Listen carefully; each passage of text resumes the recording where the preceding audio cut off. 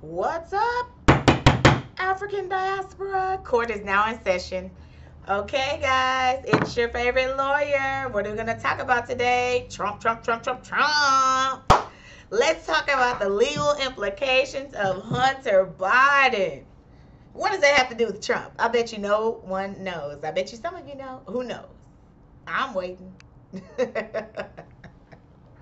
Well, let me explain. Remember what I said about the Fulton County, Georgia DA? Remember what I said? She made rap lyrics admissible in the court of law against the rappers so that she could add in all public speech and go after the politicians, namely Trump. Same thing is happening here. Why all of a sudden is Biden catching charges and pleading guilty? Because they need to get Trump, okay? And Trump is being accused of some of the same things that Hunter Biden was accused of, okay? Trump has not been accused of drug use as of yet, and he hasn't been caught purchasing drugs. But one of the big things that the Department of Justice is after Hunter Biden for is paying off prostitutes and trying to write it off as a business expense on his taxes. That is fraud. That is illegal. And they are charging Trump with the same thing, are they not? So what they cannot do is show favoritism. These agencies are learning that in order to bring Trump down, they have to charge other people that are accused and standing accused of the same conduct. If not, you will not have the American people behind you. So what they're doing is going around. They're finding the politicians, or at least they don't need to find them because I'm sure they know.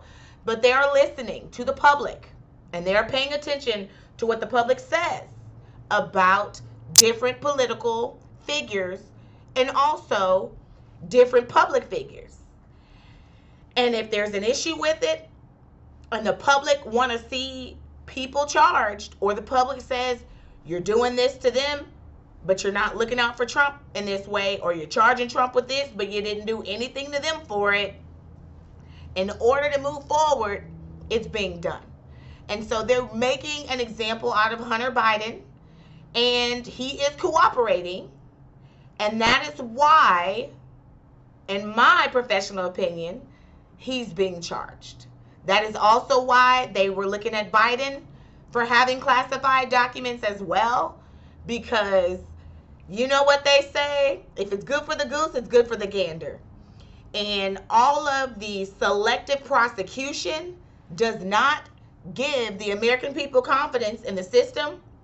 It also allows a person who is as powerful as Trump to use that against the system. People do not want to indulge in systems that they believe are corrupt. So they are draining the swamps.